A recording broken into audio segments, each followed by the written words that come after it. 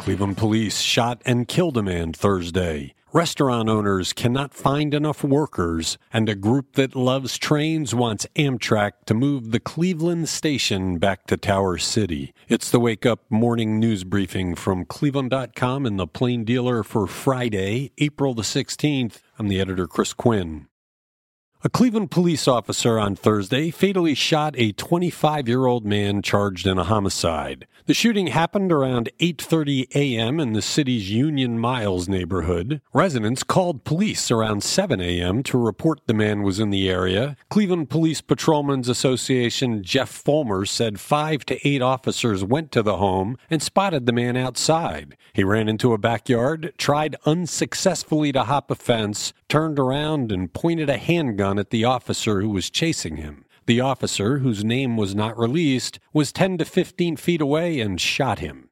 A day earlier, a U.S. Drug Enforcement Administration agent shot a man on Cleveland's East Side. The DEA said that agents were in an unmarked car when 2 men approached, one brandishing a handgun. The agent leapt from the car and shot him, the DEA said. But a woman identifying herself as the mother of the 20-year-old victim said her son had just arrived home and saw the men in the car and went to ask why they were there. She said someone shot into their house a few years ago, so they are wary. The victim was being treated for his gunshot injury.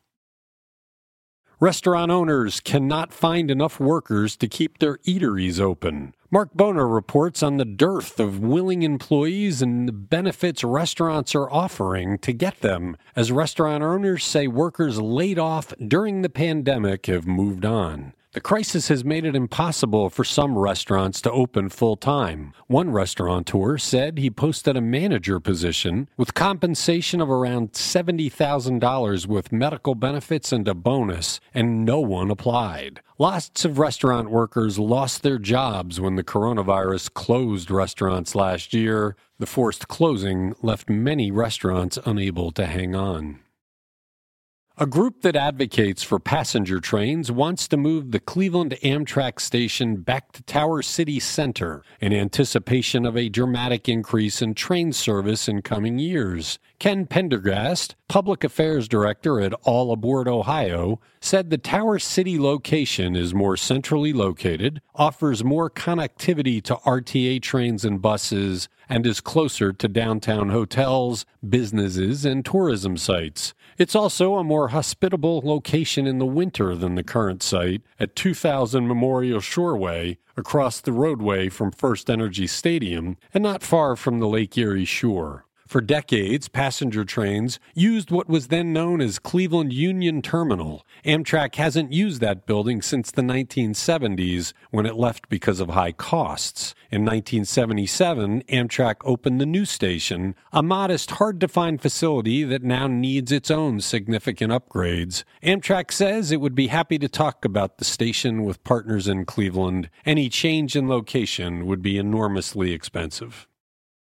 The Ohio Department of Health is monitoring the investigation into what may have caused a 21-year-old University of Cincinnati student to die suddenly last Sunday, about a day after he received the Johnson & Johnson coronavirus vaccine. A spokeswoman for the health department said the agency is awaiting the completion of a Hamilton County coroner's report and, if necessary, guidance from the CDC. The state health department is responsible for helping report suspected vaccine-related adverse effects to the CDC, which then leads to an expert evaluation of whether the negative effects were coincidental or somehow related to the vaccine. The student died unexpectedly Sunday. He was a junior studying medical sciences, and no evidence so far suggests his death is related to the vaccine.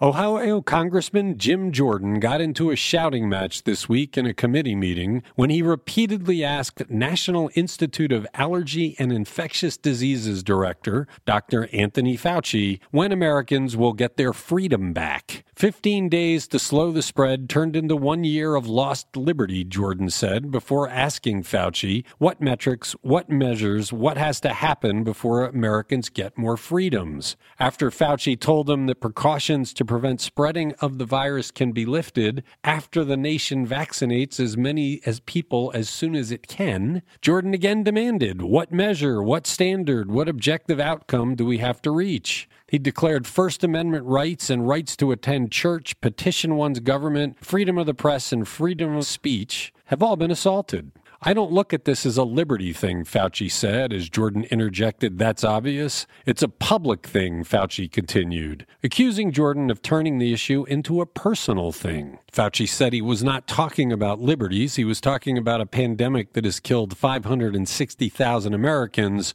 Ultimately, California Congresswoman Maxine Waters told Jordan to shut your mouth. Thanks for listening to The Wake Up from Cleveland.com and The Plain Dealer.